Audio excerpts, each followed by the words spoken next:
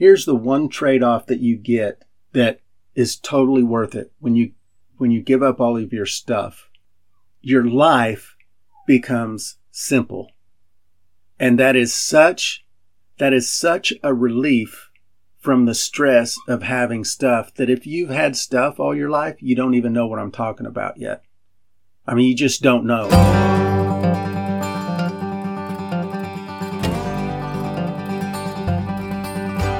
Welcome to the Off-Grid Outpost podcast, where we discuss the journey to real liberty through self-sufficiency, counter-economics, non-aggression, and the agora.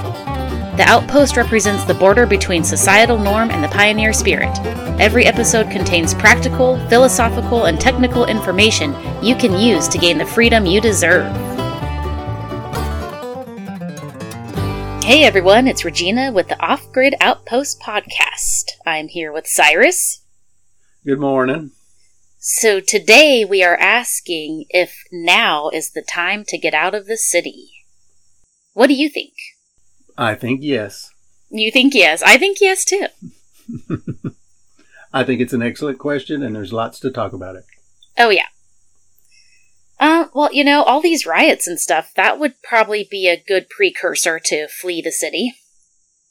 Yeah, that's a good enough reason for me. I would have already left if I lived in Portland. I can tell you that. Yeah, or Seattle, or New York. L.A. Ugh. All the craziness. The crazy. Well, and New York had a fairly decent migration of a lot of their upper-class citizens into more rural areas with the first wave of the outbreak back in, March? Yeah. Yeah, I have a feeling people were already contemplating it as cities have been deteriorating and getting more expensive to live in, and with the advent of online, working from home and learning from home, that's been a huge shift. So people being tied into a city because they have to physically be present to their job, I mean, that's changing. Yeah, that isn't nearly as much of a deal breaker anymore. Yeah. Well, and being in Montana, I started seeing that shift probably like 6 or 7 years ago. You start seeing these upper-class people moving into Montana and purchasing homes and driving up, prices of real estate because they can now work from home and, still talk to their buddies in their office in Chicago. So right. That's a huge thing that's already been happening. And now it's getting even more, it's getting to the point of being mandatory that you have to work from home. Right. And people are finding out it's not that hard. It's enjoyable. I mean, I work from home. I'm unemployed, but I'm working. Right. And I love it. If you have the certain willpower in you, it's quite nice. Yeah, and then you think about, too, these families with young children where both parents are income earners, and now maybe one of them or both of them have the opportunity to stay home with their children, maybe even do some homeschooling. I mean, these are real possibilities now, whereas before, that was a hard choice to make. Well, and you also have to consider that a lot of kids will not be going back to school in the fall in person. Right. So Los Angeles, all of California said most students will not be returning to school in the fall. It'll be distance learning. Yeah. So now you have your kids at home, and you're working from home, and there's riots going on, and there's businesses shutting down, and you're like, right. The city's just not where it's at anymore, like it was in the 90s. Yeah, and think of the opportunities for educators now to work from home. Oh, yeah. If their students have to work from home or have to do schoolwork from home, the opportunities for educators to build business models around the homeschooling sector is just huge. That's true. Well, and then it's going to get to the point where everyone's gotten so used to working from home and going to school from home that once things can start opening up, are people even going to go back? Not everyone will, I'm sure of it. I'm sure many are going to be like, shoot, this works out really well for my lifestyle, and I've already moved out of the city, and I don't want to be physically present at work, and now they're showing their employers and their teachers and the school system that, hey, we can all do this from home, so why the heck do you even want us to go back into this, infrastructure? Yeah. And that's my thought process. Yeah, so that's just one more thing to answer that question. Is now the time? That's just a positive reason. Forget all the negative reasons. That's just one of the positive things that you would get. Well, and I've heard that in New York that they've dropped rents by a third. A third of rental properties dropped their rental prices because they're having a hard time, I guess, finding renters because people are migrating out of the city. So it's already happening. Yeah.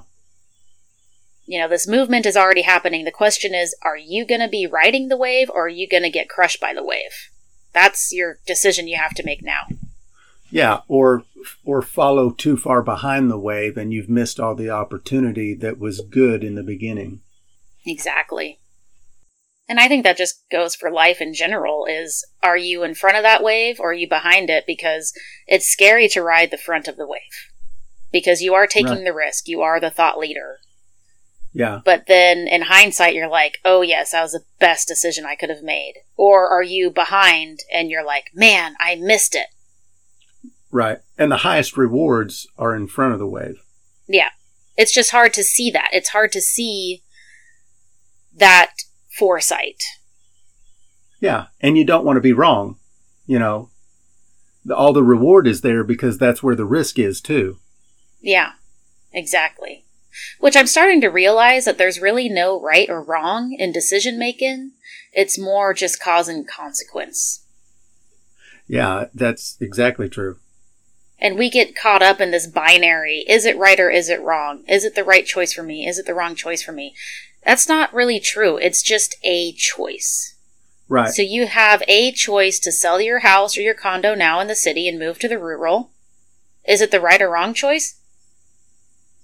It depends on your perspective, but it is a choice and you will reap benefits from it and you will also have consequences from it, just like anything else. Yeah, that's right.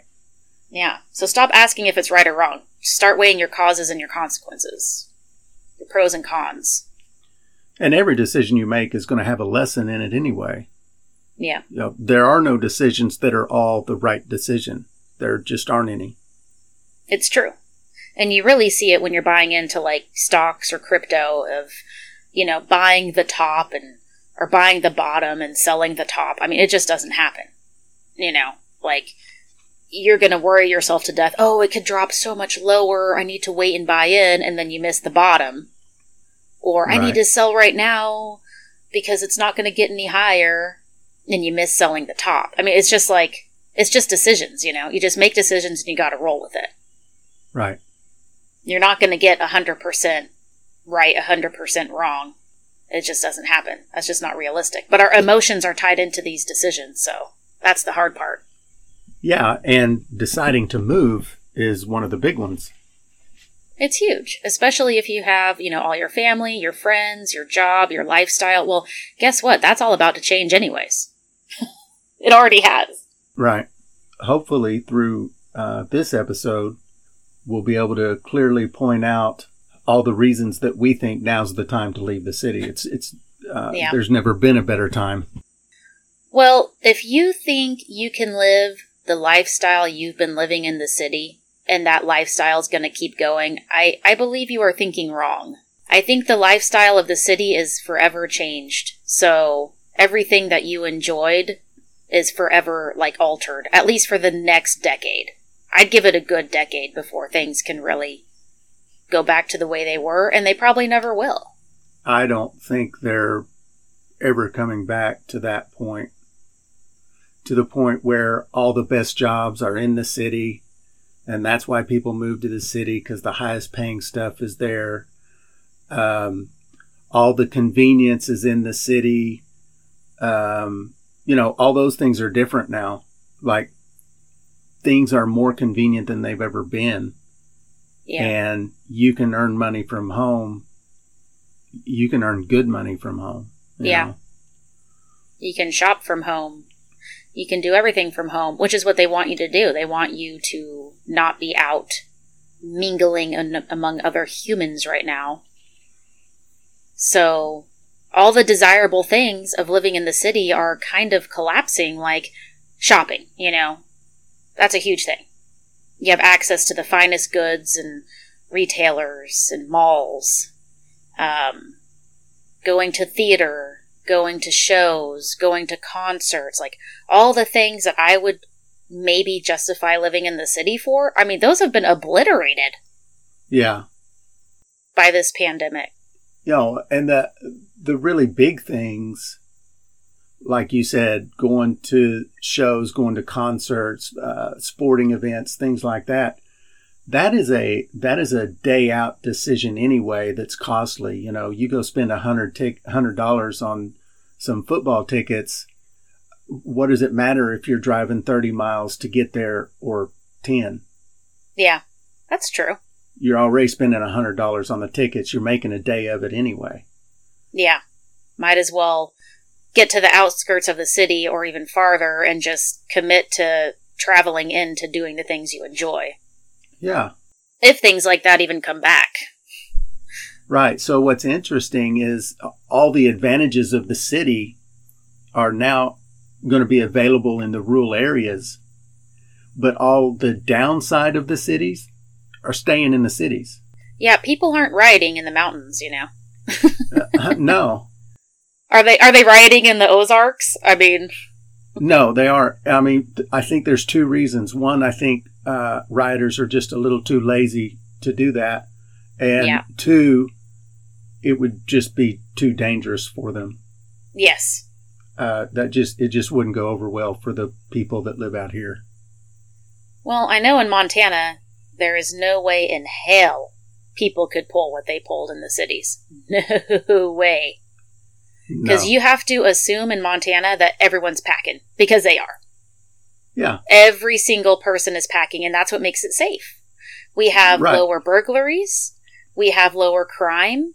Because I'm packing, and you're probably packing, and we both are in acknowledgement of that. Right. You're going to get shot.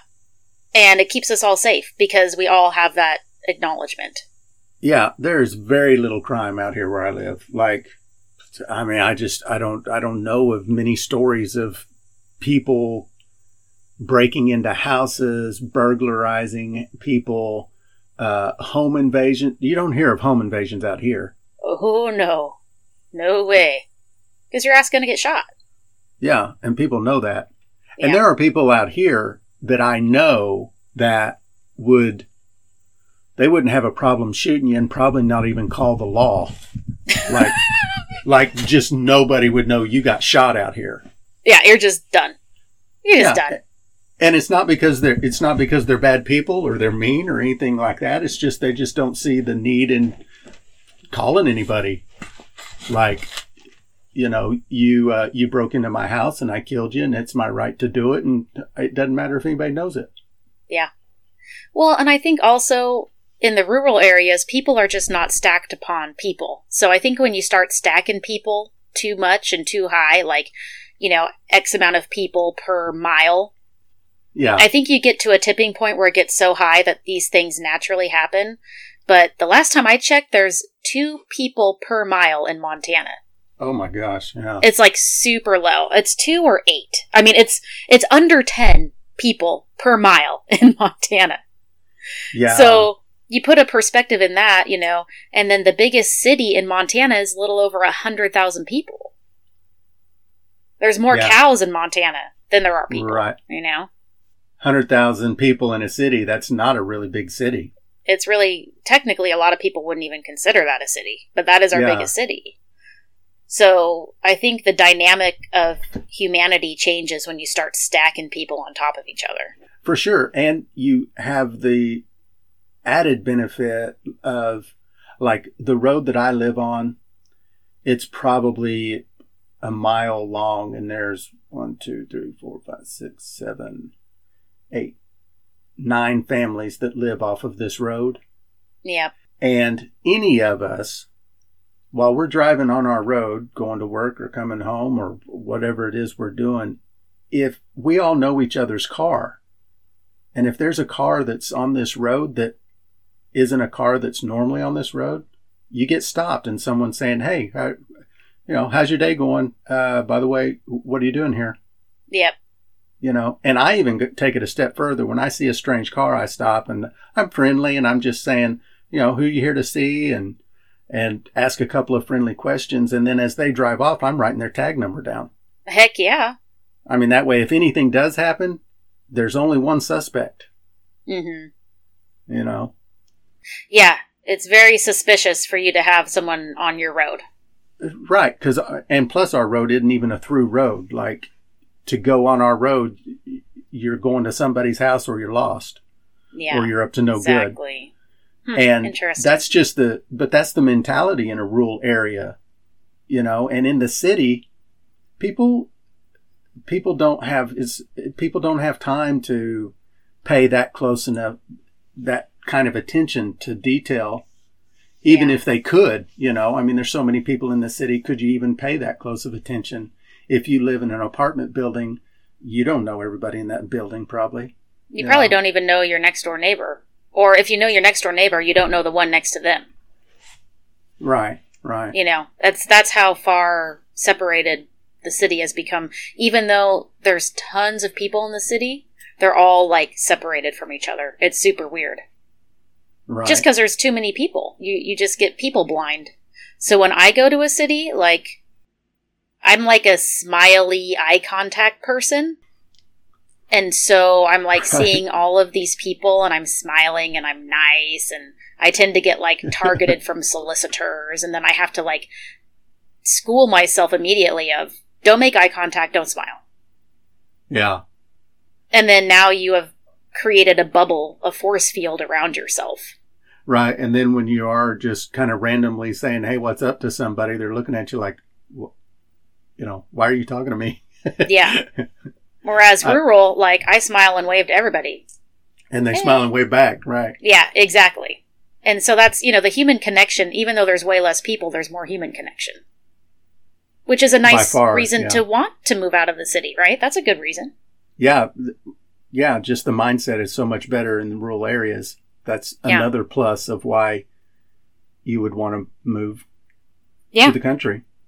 People still smile and wave at you and ask how your day is going, and pleases and thank yous and opening doors, and, It's nice. It's really nice. And that goes for pretty much, like, I've traveled across the country, and we tend to land in small rural towns because that's where they put oil and gas pipelines. Mm-hmm. And it's typically throughout, from what I've experienced. It's not just in a particular region. It's if you're in a small rural area, people are pretty much friendly like that. Yeah. Still. And they look out for each other and they take care of each other. It's not the same in the city unless, you're just close friends with somebody, or you go to church with them or something like that. You just, like, for example, I've got a neighbor who lives a quarter mile from me, and he was telling me how his tomato plants failed this year. Well, mine are blowing up. So I'm going to take him a couple of bags of tomatoes. Oh, nice. And he lives a quarter mile from me. But that's in rural terms, that's my next door neighbor. Yeah, that's very close. Yeah. In the city, that's eons away. Right. Yeah. And I'm sure there's positives to living in the city that I don't realize because I haven't ever really lived in a city. I've visited cities, but I've never really lived in an actual city. So I'm sure there's like some really cool cultural things going on, and probably camaraderies that I just don't see and I don't know. And if you do live in a city and you'd like to speak up about your city and how awesome it is, I'd like to hear it. Yeah, tell us why you love living there, why you want to stay there, why you'd never leave there, whatever. Yeah, you can leave us a voice message. There is a link in the show notes to leaving us a voice message, and we can highlight you on our show. Shoot, yeah. So one point that I want to make to advocate for getting out of the city now is the statistics that are going on with commercial bankruptcies and commercial missed payments. So 20 to 25,000 stores could permanently close within the wake of the pandemic and the rioting and the financial collapse. That's a lot of stores. Yeah, that's a bunch. That seems like a very conservative view to me, too. It probably is. And I got that stat from a mainstream media site, news site, so they tend to go conservative. And 60% of those store closures would happen in malls. So we're seeing the fall of the mall fall. Yeah. Which has been happening for several years now. So this is kind of just, pushing them past the red zone. And one of the larger companies, CBL, that owns over 100 malls, is preparing for bankruptcy right now. Yeah. So we're seeing mall closures. We're seeing store closures. The delinquency in commercial real estate, like properties or renters being able to pay on their commercial property, those are rapidly rising. So people are missing their payments. These businesses are missing their payments. And that includes, hotels, restaurants, retail, travel-related delinquencies. So I have this vision. I'm a very visual person, but I have this vision of being in the city and just seeing all the stores closing around you. Like 90% of the stores closing around you. Just closing down, yeah. And now you're getting starved of commodities because the stores are closing, so now you're left with your very basic grocery store and convenience store, but anything above and beyond that is shuttered. And then you just have blight. The blight becomes an issue. Just like we saw in Detroit, Right. And then you've got the residential foreclosure rate is just going to go through the roof. I mean, people would already be in foreclosure right now if it wasn't for the moratorium on foreclosures that the government has done. Well, 30% of Americans missed their housing payment in June. So had this safety zone not been installed for people, yes, there would be a tidal wave of foreclosures. And I know they've got a moratorium on it, but they can't do that forever. So these foreclosures are going to hit sometime. Well, that's what I'm wondering. Like, when is this tidal wave? They're just artificially pushing back the collapse and artificially pushing back the tidal wave of foreclosures, the tidal wave of this unemployment situation by feeding us a bunch of dollars. And at some point, it's all going to come to an ugly head. Like, it's just the balance of nature. It's the law of nature. Like, you cannot beat nature. If there's one thing I've learned in life. Right. At some point, it's going to come back around and bite us in the ass even harder if we just said, hey, let's let it go now. Let's let this happen. Let's let it run its course. Keynesian economics does not work. Inflating artificially the stock market doesn't work. Let's just let it go now. But they're just not. They're just digging the grave even deeper. Yeah. And all the rich people are collecting dollars off of it, basically. Right. Well, and the moratorium is expected to end at the end of September, I think. I'm not entirely sure when the rental moratorium is over. But they're going to have to install something else. Like, you can't tell people to stay home, but not pay people to stay home, basically. Right. Like, if you want me to stay home and not spread coronavirus, then you need to pay me. And they have been. Right. But they can't do that forever either. Yeah, so what does this all come down? What is the big culmination here, Right. And so when it does come down, things are going to get really tough. And the city is the last place you want to be in when things get really tough. Well, we already have the full-scale rioting, and citizens and their personal property are not being protected. I mean, these people are bashing up windows, graffitiing, destroying cars, and no one's like stopping them, which is bizarro world to me. Yeah, Portland is going crazy. Yeah. I mean, it's just, did you see that video where the mayor like went out into the rioting crowd? Right? No, Cody was telling me about it, but I didn't watch it. Oh my God. So I don't know what this guy was thinking. Like, he was going to go out there and talk to these rioters and, you know, do a little photo op thing, like to show the world that these are peaceful protesters, you know, and he's out there and there's literally a fire in the background. Someone had set something on fire. Nothing to see here, folks. Yeah, there's mortar shells going off all around, and he's like, "See, everything is fine. I don't know why they're throwing tear gas into the crowd." Wow. And this is as they're setting the federal building on fire. I mean, I don't know what the guy was thinking. It's hilarious. I'm gonna have to look it up. Yeah, it's really funny, and he's surrounded by like 4 bodyguards. And they finally get him they push him back into this building. And the look on his face is priceless. I mean, it is like, you could tell he was scared when he was out there and he's trying to remain calm, you know, but you can see it on his face. Like he did a terrible job hiding it. Oh and my God. the look of relief on his face when he's in that building. He's like, "Oh, thank goodness I didn't die." Yeah. And then nothing to see here, folks. Right. And within like 12 hours, the police department declares it a riot. Yeah. It's like, maybe after he had been out there. Riot. Yeah. Maybe, you know, burning buildings and vandalism and, you know, complete chaos is, you know, that might be a riot. Yeah. It's unbelievable what they're trying to pull over. Like, they're literally trying to pull the wool over our eyes. Like, we don't have eyeballs. Yeah. Calling them, I don't know why they're still calling them protesters. Like, they stopped being protesters a long time ago.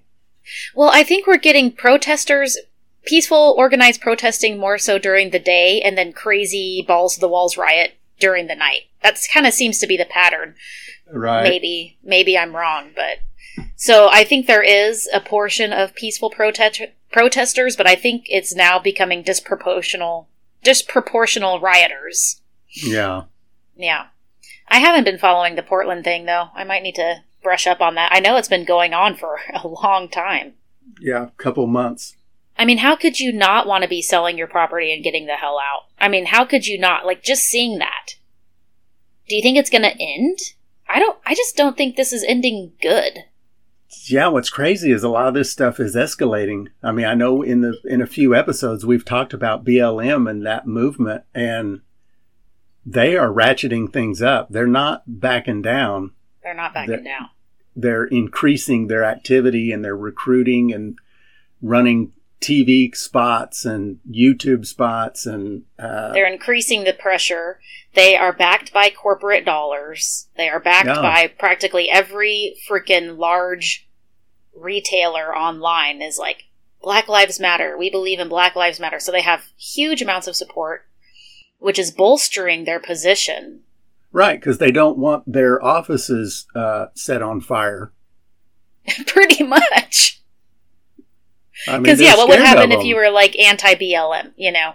Right, you can't be anti-BLM right now. No, it doesn't matter. You are putting yourself at risk to be anti-BLM right now. And it doesn't matter that what they stand for is Marxism. Yeah, it is. We're going to have to do a whole show on that, I'm telling you. But we might have to pull the trigger on the BLM show, which may get us in a little bit of hot water. I think we can scathe by in podcast format. We're kind of pushing the envelope as it is. Yeah, there's no way in hell we could get away with this on YouTube. But I'm pretty sure, I'm pretty sure podcasts are still relatively uncensored. So that's kind of why we're taking these risks. Yeah. You know, and exercising our free speech. Because I think we're going to be okay. But it would be a risk to do a BLM show, but I feel like someone's got to call the spade a spade at some point. Oh, geez, don't use that word. Spade? Never mind. I don't get it. Well, it's because you're not racist, but if you, Oh, okay. you know, Is there a racist connotation to a spade right, and right. in slavery or some shit? I don't know. Right. If you're not racist, you don't catch those kind of things. I mean, did you catch that deal where, oh my gosh, what is that website? Anyway, there's some website that's like a Urban Dictionary kind of thing. Yeah. And all of the different derogatory slangs for the different races. And like, I don't know hardly any of them. Like, they're the weirdest words. You know what I'm saying? Like, I've never heard anyone call anybody that, you know? Yeah. Yeah, those are fun to scroll through sometimes. Yeah. And sometimes I'm such a square, like, people use this slang and I have to go look it up on Urban Dictionary. Right. Yeah. Wait, what does that mean? Okay, now I know. But before I so rudely interrupted you, you're right, though. I mean, someone's got to say something. Yeah. You know? I think so. And I think it could be us. Yeah. I think we should probably go out a little bit on a limb and do that. I think maybe the worst thing that happens is we get some hate mail, but, I've never had hate mail, so. I kind of want hate mail. I'm just, like, waiting for it, to be honest. Like, I want to know what it feels like, I guess. I've never had it.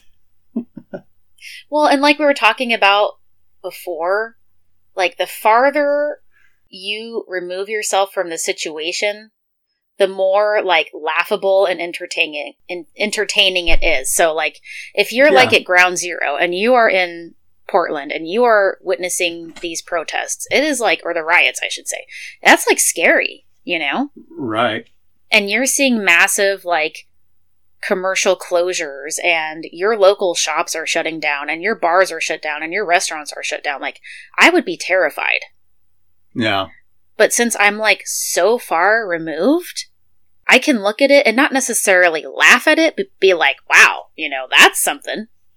Well, and so my emotional attachment is so far removed that it almost becomes a form of entertainment. And the closer I get to, like, being off grid and being self-sufficient, the more I can just watch the movie of 2020.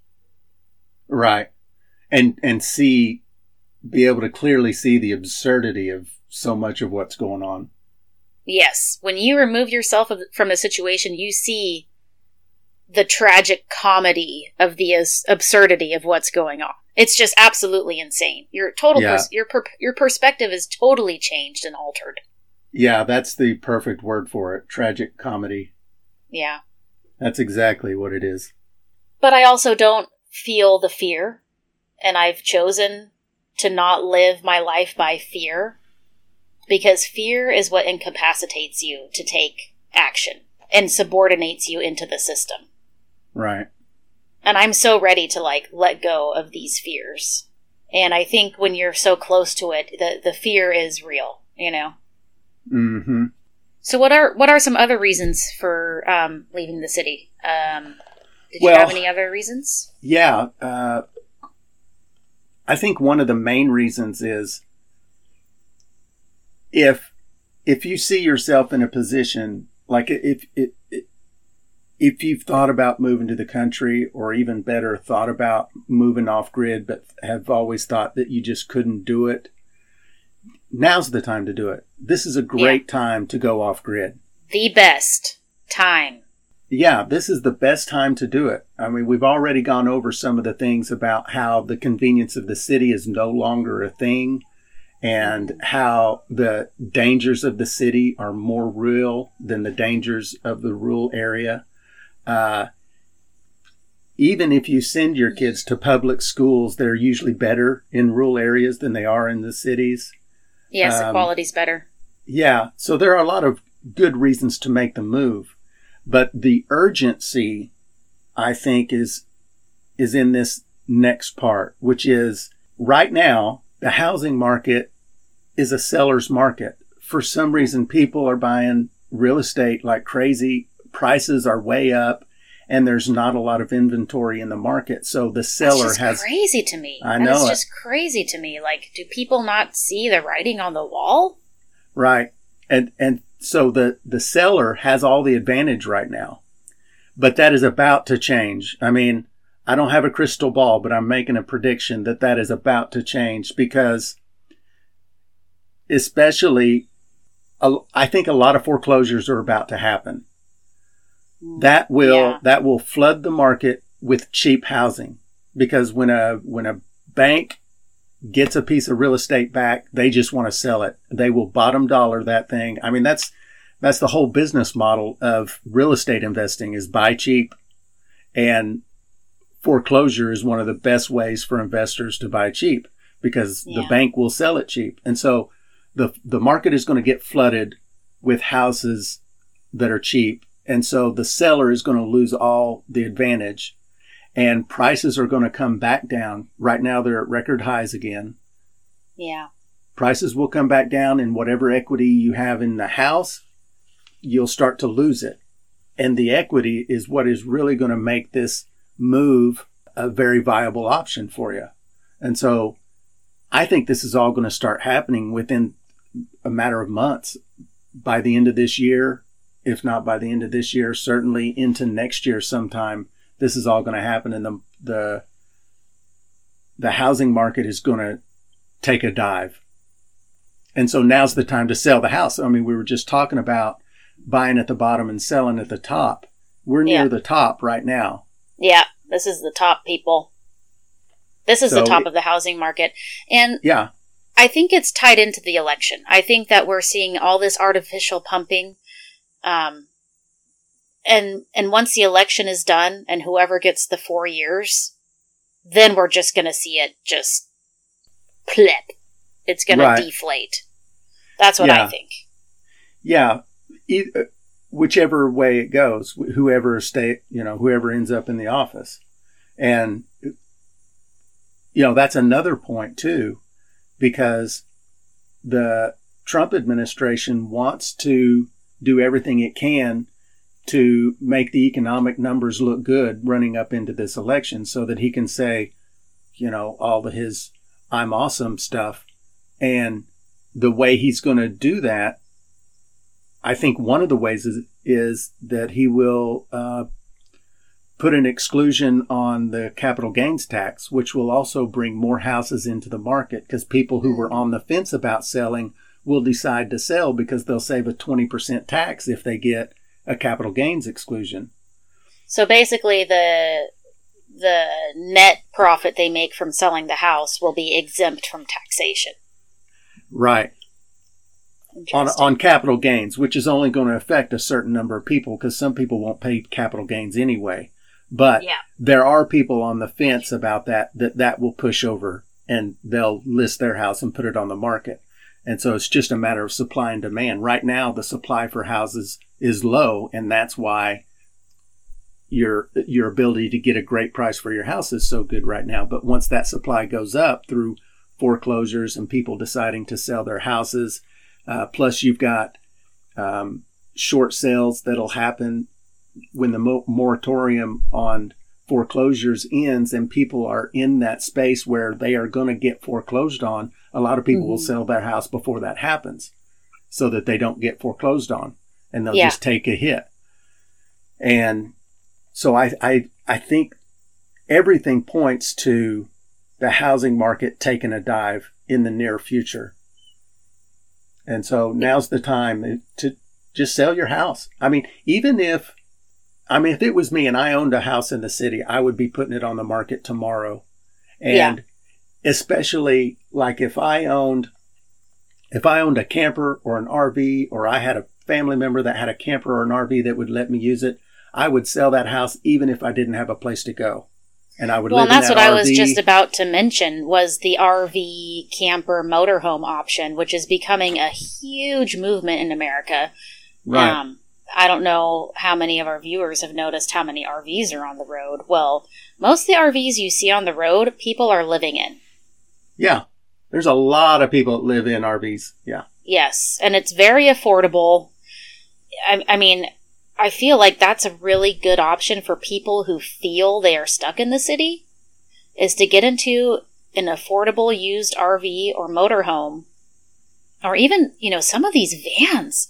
They make these vans like retro, like fitted into a living situation.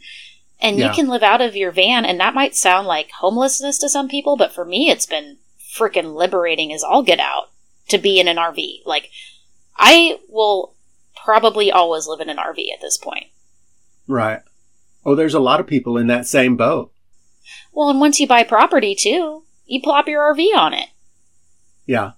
That was another thing I was going to say, too. I was on the internet just looking to see what the availability of land is, and I was finding all over the country land that you can get for $1,000 an acre, and some of it's even owner financed. So you put down $500, you pay like $89 a month for 5 acres. Yeah. Now you've got to be careful because a lot of this really cheap land is really cheap for a reason. Usually that's the case. Yeah, it might not be the most desirable place to live.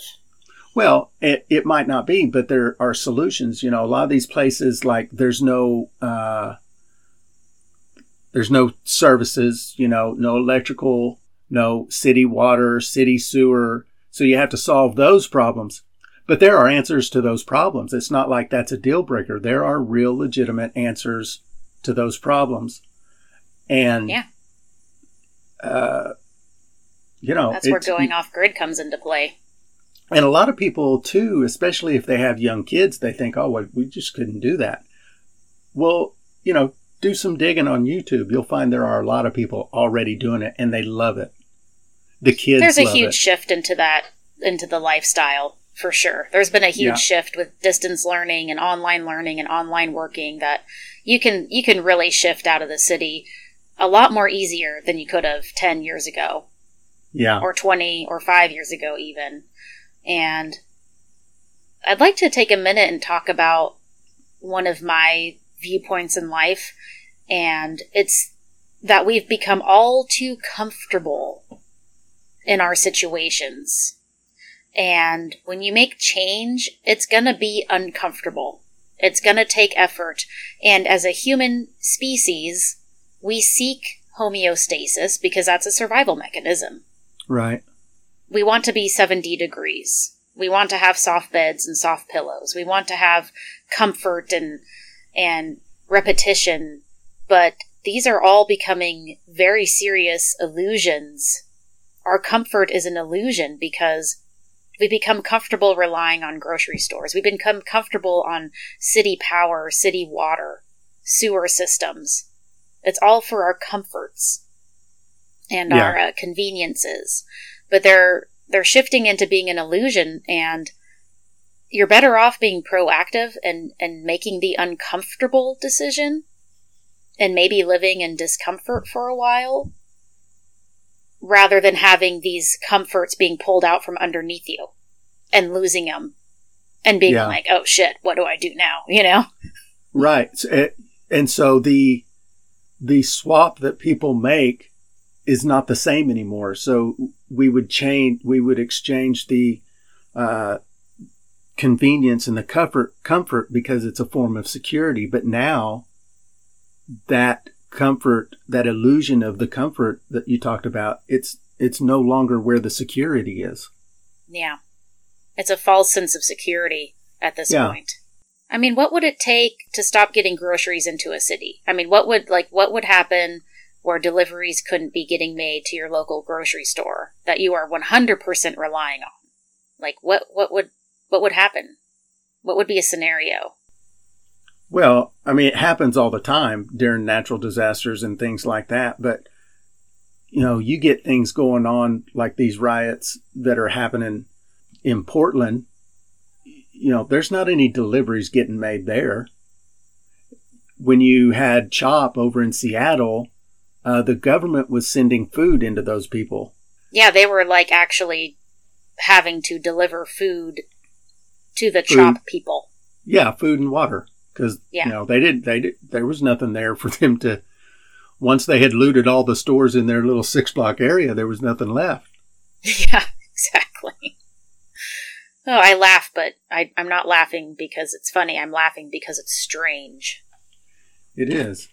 Yeah, so it really wouldn't take much to lose your false sense of comforts in the city.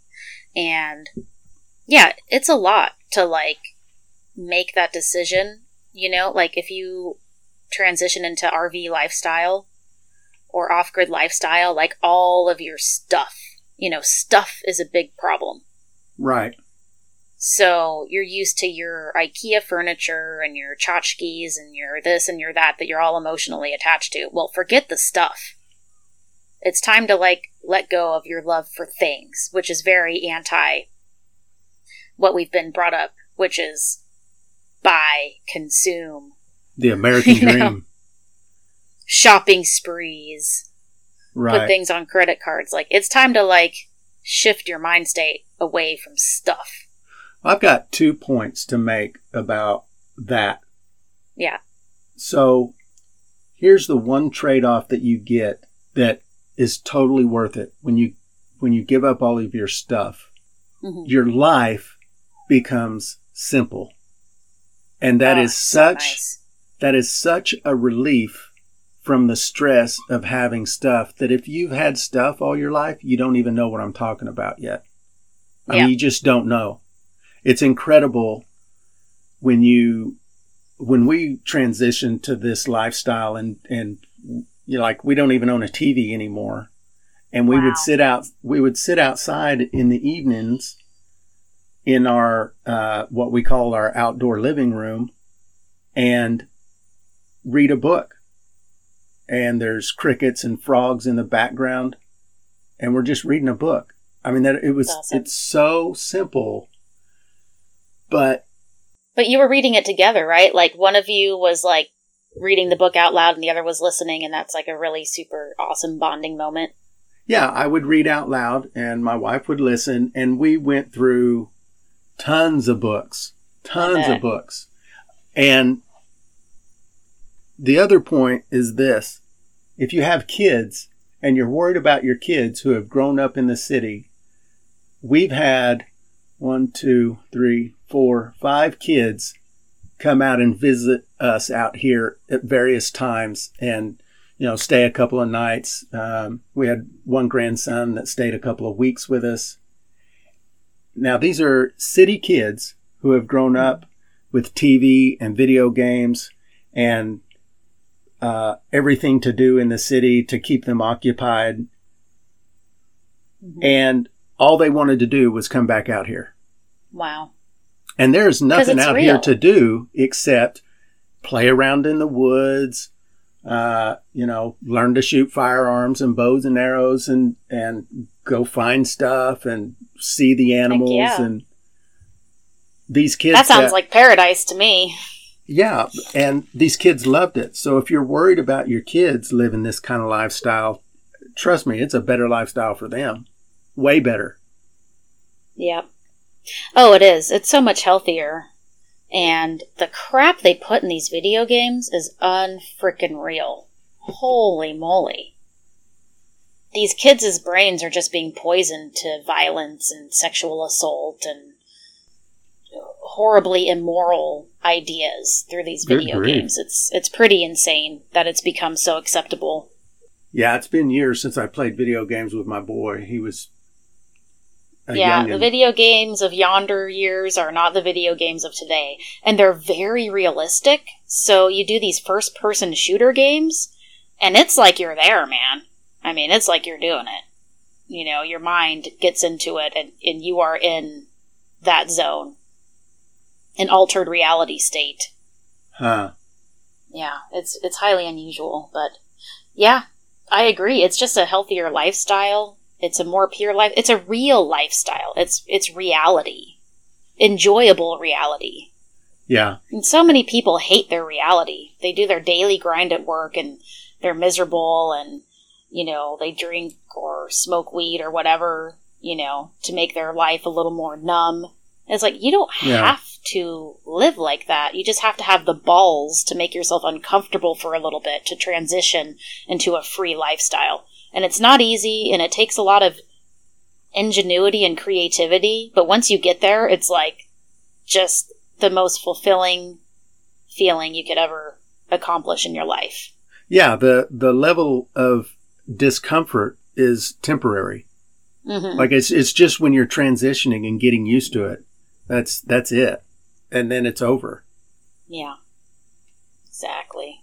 And I know there's a lot of people out there listening. Well, I hope there's a lot of people out there listening. But that in the back of their mind, they want to do it. They just think they can't. They just think it's not possible. But it is possible. All you got to do is decide 100%. To do it. It's possible for every single person because a lot of times, most times, all the times, you have to start the journey before you see the opportunity, which is very scary. Yeah. So, like when I started building Maximum Off Grid website, I had to just take that first step and start building it. And there is no way I could have foreseen the journey that the website was, right, and building that property. It's the same thing for when you go off grid. You have no idea. Like, you can read all you want, you can plan, and that's all good. Like, do your planning, do your prepping, do your research. But you're really not going to know until you actually start the journey, and then things get fun. Right. You start meeting people, you start making connections, you start learning about land and water and flora and fauna. It's quite exciting. So yeah, for sure. The fear, people just go blind from the fear of taking that first step. And it's the 0 to 1 is the hardest. 1 to 2, 2 to 3, that's not nearly as hard as 0 to 1. Right. Yeah, it's kind of interesting. I was also going to bring up a couple other statistics just to give people a heads up about a couple of things. If they do decide to take this leap, sell their house, I pulled up some statistics about the current home buyers. Okay. So millennials make up 38% of the made up 38% of the buyers in June. Because the millennial generation is a huge generation. And so they've started buying houses, have been buying houses for a while, but they're the majority in the market now. Well, and just a quick note on millennials, I want to mention that I am actually a millennial. I don't admit that very often because I definitely resonate with Generation X. I was born in 82, and I think the cutoff for millennials was 81. So I'm literally a millennial by a year. But your millennials are now your 30-somethings and your late 20-somethings. They're no longer the kids. Everyone keeps thinking of millennials as the kids. No, that's Generation Z is the kids, your teens. Right. So we're already moving millennials into adulthood and well into adulthood, and I feel like that's a common misconception. Millennials are 30s, and millennials in just a couple of years will be in their 40s. Yes, I am a freaking adult, and I'm not a leech or a mooch off the system or live in my mom's fucking basement. Let's get over this concept here a little bit, people. Let's move on. Yeah. So when you say millennials, you're literally talking about late 30-year-olds to late 20-year-olds at this point. Right. Yeah. Well, and my point was that if you're going to sell your house, this is the market to. These are the people to market to. Yeah. And so 98% of the millennial buyers looked for their house online. 98%. That is. There's a handful of people that didn't. You know what I mean? Yeah. And so 85% of them found their house online. So if you decide to sell your house, whether it's with a broker or for sale by owner, you need to put it online. If you don't have the ability to just build your own site, then it's probably even better just to find a site that you can list your house on and just pay the fee, because 85% of the 38% of the market found their house online. Yeah. And you can be savvy and do all the work yourself. Just post all your stuff online. Take that stuff, cut out the real estate agent who's going to get a crap ton of money when you close. Cut them out and do it yourself and post to all these different, online marketplaces that will propagate your property throughout the website stratosphere. Yeah. I'll bet there's a lot of people right now, because this is such a seller's market. I bet there are people right now that are selling on Facebook, selling their houses on Facebook. Yep. Facebook Marketplace, I'm sure, is huge. I know Zillow is huge, Trulia, and I'm not sure exactly how to get your listing on those apps, I think it literally just propagates through the stratosphere. Like they pick up on an RSS feed or something. Yeah, I'm sure they make it super easy. Yeah, I'm sure it's super easy. And I mean, everything's super easy online. It just takes some work, you just got to sit down and do it. Put it out there and try and cut out that middleman and save yourself 10, 15 grand. Yeah. And then take that 10, 15 grand and buy gold and silver immediately. Yeah. Put your house on the market and start looking for a raw piece of land and find a RV or a camper, move out onto it when you sell your house and start building a simple life away from all the crap that's happening. Yep. There's never been a better time. Work from there, work from your laptop. There's a ton of ways to make money online now. Yeah, I agree. Did you have any more statistics before I bring up a point? No, that was it. That was it for me. Okay. I'd like to maybe talk a little bit about people who just really cannot get out of the city at this point, and maybe a little bit of advice for these people, because it's easy to motivate someone through a 1-hour podcast, but then the reality sinks in and most people will probably just stay put for, whatever excuse they have. So, yeah. For those people, they really need to start considering making a solid bug out strategy to bug out of the city if SHTF really hard, Right. Yeah. Yeah. If you plan to stay in the city, have a plan, have an exit strategy from the city if things get bad. Yep. For sure. And that entails, first off, you need to evaluate each person in your party. So you are husband and wife with 2 kids. Do any of you have any health issues? Do any of you have any strengths and weaknesses that can be used in a bug out? So basically a bug out is shit's hitting the fan, you need to evacuate, and how the hell are you going to get out safely and soundly? And where are you going to go? So you need to think about where you're going to end up. First let's get you out of the city, which is going to be probably a 72-hour endeavor. Mm-hmm. And choose a place that you can go for safe haven. It could be a friend or family member who lives close enough but far enough to be away from the city. It could be an abandoned farm you found searching on Google Earth. It could be even a hotel, an Airbnb, something you've got to have your location chosen out. You've got to evaluate the people in your party. You've got to evaluate where will the people be if shit hits the fan. Is your wife going to be at work? Is your kids going to be at school? Are you going to all be together? And choose a place to congregate. Okay, if shit hits the fan, we're going to meet on the corner of this street, or we're going to meet at this park. It's lots of details you have to think about when you're bugging out, especially out of a city. Yeah, and you have to run through scenarios in your head of what would cause us to bug out, and think of all of that ahead of time. As much of those kinds of scenarios as you can ahead of time. There's no way you can prepare for every possible eventuality, but the more of that you put in your head, when you see something happening, it will trigger the thought process in your head of, oh, we should probably start thinking about getting out of here. And without that pre-planning and thinking about that, your best opportunity to evacuate will just pass you by. Yeah. And then the evacuation becomes more difficult and more dangerous. Well, and a few examples of scenarios would be, okay, if the city loses power, how many hours do you think it's going to be until SHTF, a city without power? I'd say 3 days of no power. 3 to 5, I would be considering a bug out. If a city runs out of water, you're looking at 24 hours. Maybe even 12. If the water really ran out for 12 hours to the city, I would be eyeballing bugging out.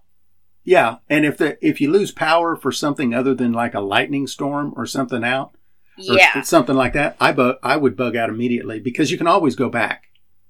You know, A Carrington event or an EMP, electromagnetic pulse attack, you're screwed.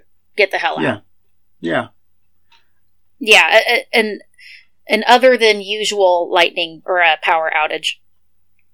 And then there's food, food shortage. That's another one. Protesting, rioting. Protesting, rioting, you might want to just bug in and maybe weather the storm. Well, I think, if it was me and I was in Seattle when that happened, I would have got out of that 6-block area. I would not have stayed. There were people there saying that felt like they were held hostage in their own homes. I would have bugged out. I wouldn't have stayed there. Yeah, I heard of some really awful things happening to the residents in that 6-block area, and I can't speak to the truths. Yeah. But if they were true, it was crimes against humanity, some of the things I heard. Yeah. I would have bugged out. If Antifa happened on my block, I would have had my go bag and I would have bugged out.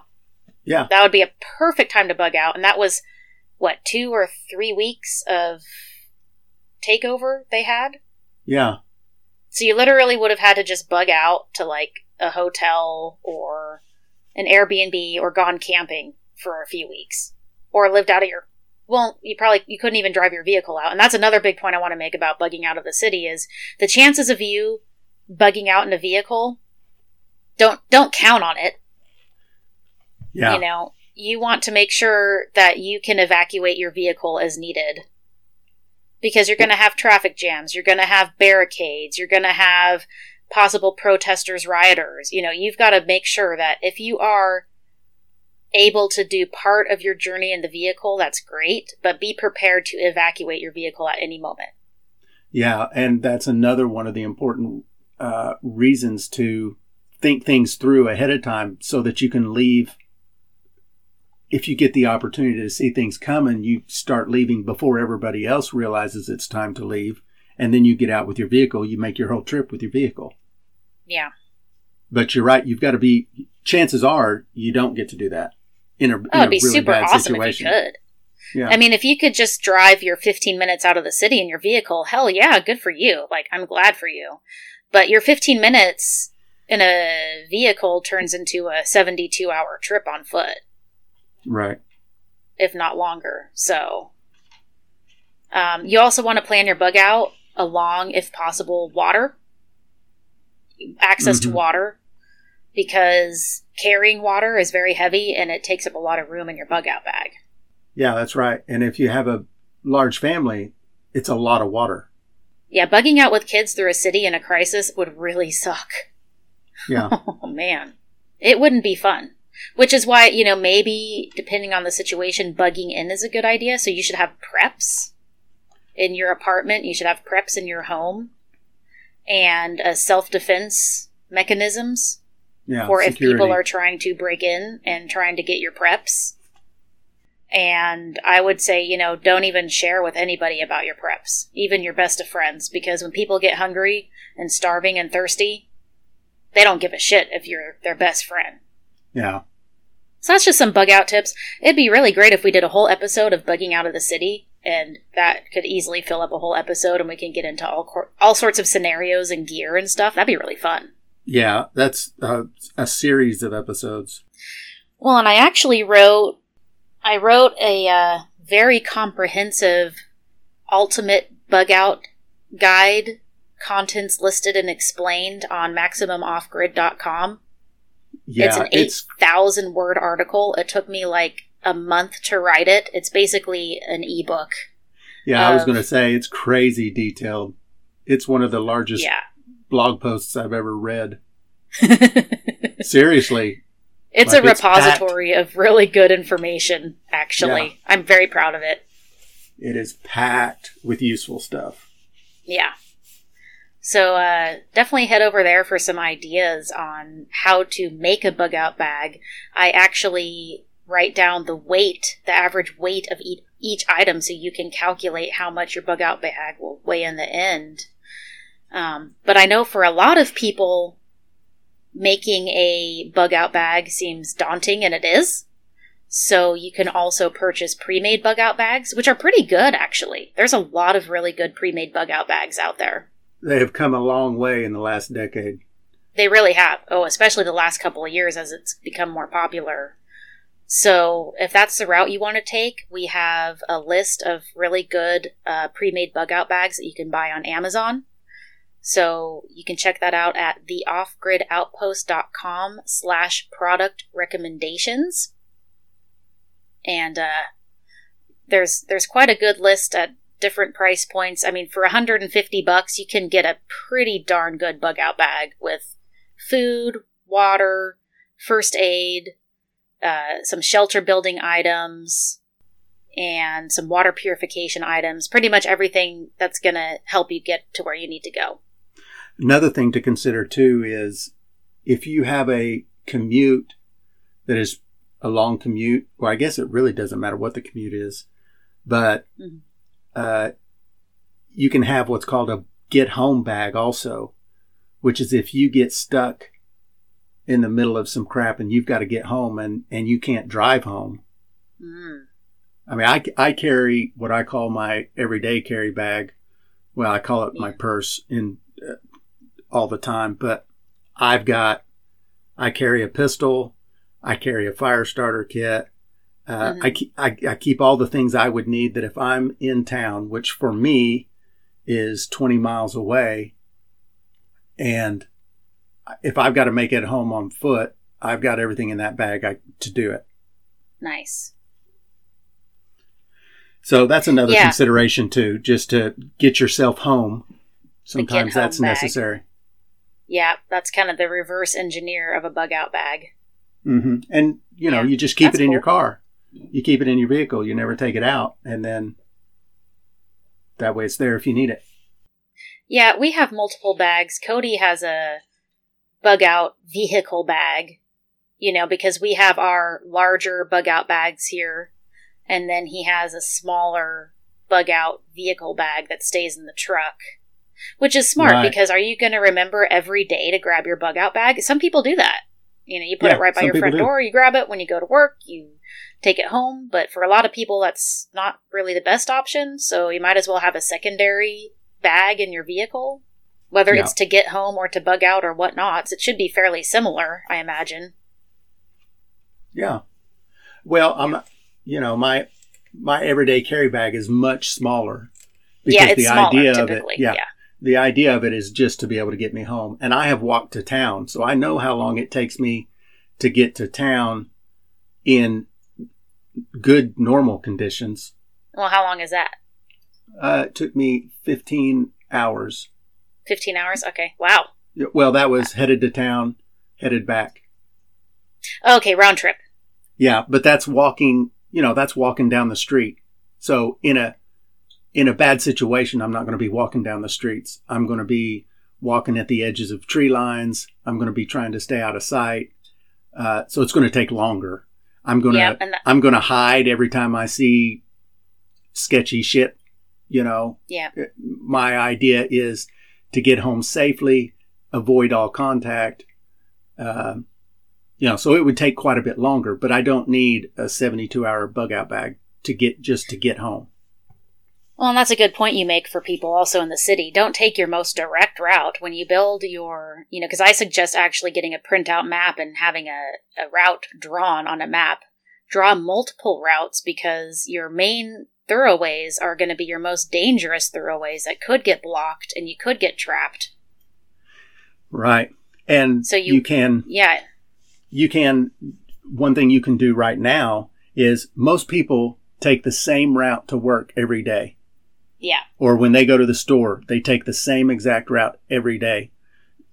Take different routes. Going home, going to work, going to the store, going to the gym. Take all different routes. And the only reason you want to do that is because it will familiarize yourself with alternate routes in case your main route is blockaded or dangerous or whatever. But what it also does is you start to see the things that are around your area that you would have never noticed before that in a shit hit the fan situation would be places of opportunity. You know, a lot of my plan for a bug out type situation, which I don't really have much of a bug out situation because where I am, you would almost always be in a bug in situation. But my deal was always getting home from the city. Yeah, yeah, exactly. Well, and that's the nice thing about moving out of the city and into a rural area is you're not concerned about bugging out. You just stay at home. Right. You bug in the country, for sure. Yeah, yeah. And you've already developed systems. Yeah, but you do have to be concerned about getting stuck in a city if shit goes down while you're in the city. So, yeah. But that's a lot easier. Figuring out how to get home from the city is a lot easier than figuring out how to bug out from the city from your home. Yeah, it's true. Well, that was a whole lot of information for all of you to digest, and even if you're not living in the city, it's good information just to, be aware of what's going on. And this possible migration into the rural areas of city people, that also affects people in the rural areas too. Yeah. Like down here in Texas where we are at currently, there's a lot of people in Texas. And even though we are rural right now, which I'm very glad we are, if SHTF in like Houston or Corpus Christi or San Antonio, we would probably have some waves, of crazy here. So that's kind of something to think about too when you're planning on purchasing. How far out are you going to purchase? I don't think the suburbs is good enough. I think the suburbs will be a target of desperate city dwellers, unfortunately. Yeah. The more rural, the better. You just have to commit to it. You just have to make the commitment and do it. Like, yeah, I'm just going to move to the outskirts. Oh, I'm just going to move to the suburbs. It's just not good enough in this situation. I also wanted to mention, too, that if you're new to the idea, if you've been seeing things going on around you and this thought of getting out of the city is fairly new to you, you're probably going to have a ton of questions in your mind about the logistics of making that happen. So for sure, contact us, email us at theoffgridoutpost@gmail.com, or you can go to Maximum Off Grid, leave a comment on a post. You can go to offgridmaker.com, leave a comment. I answer all my comments every day. Yep. And I'm sure Regina does too. So pretty close to every day. Don't be worried about, if you got some questions, ask them. That's what we're here to help. We're fairly experienced, so, in one way, shape, or form, we have done the research, we've done the time, the due diligence, so there might be a question you have that you're having a hard time wrapping your head around that we may have the answer, immediately, so don't feel afraid to reach out to us. We're just like your typical human. Yeah, and if we don't have the answer, because of all the research we've done, the experienced research of us together is a couple of decades probably. If we don't have the answer, we know right where to point you to get it. Yeah, that's true. I also want to remind people to rate our podcast. It really helps us with our visibility and keeps us going. A little motivation, a little incentive, but also we have to have the determination to succeed as well, just like everybody else at any venture. Yeah. We're putting ourselves out there, a lot of time and work goes into this, so. Yeah. Yeah, we'd really appreciate it. Well, I hope you've enjoyed this episode, and if you have any questions or comments, reach out to us, and we will see you next week. All right. Talk to you guys later. Take care. Here's a little teaser for what's coming next week. But it was just a picture of this white woman dancing with this black guy, and how the ad said marijuana makes white women dance with black men, and so that's just hilarious. Right, and that's just an example of the morality of the time. The people who were in office were obviously racist. Thanks for listening to the Off Grid Outpost podcast. If you enjoyed the show, don't forget to subscribe so you can get all the new episodes.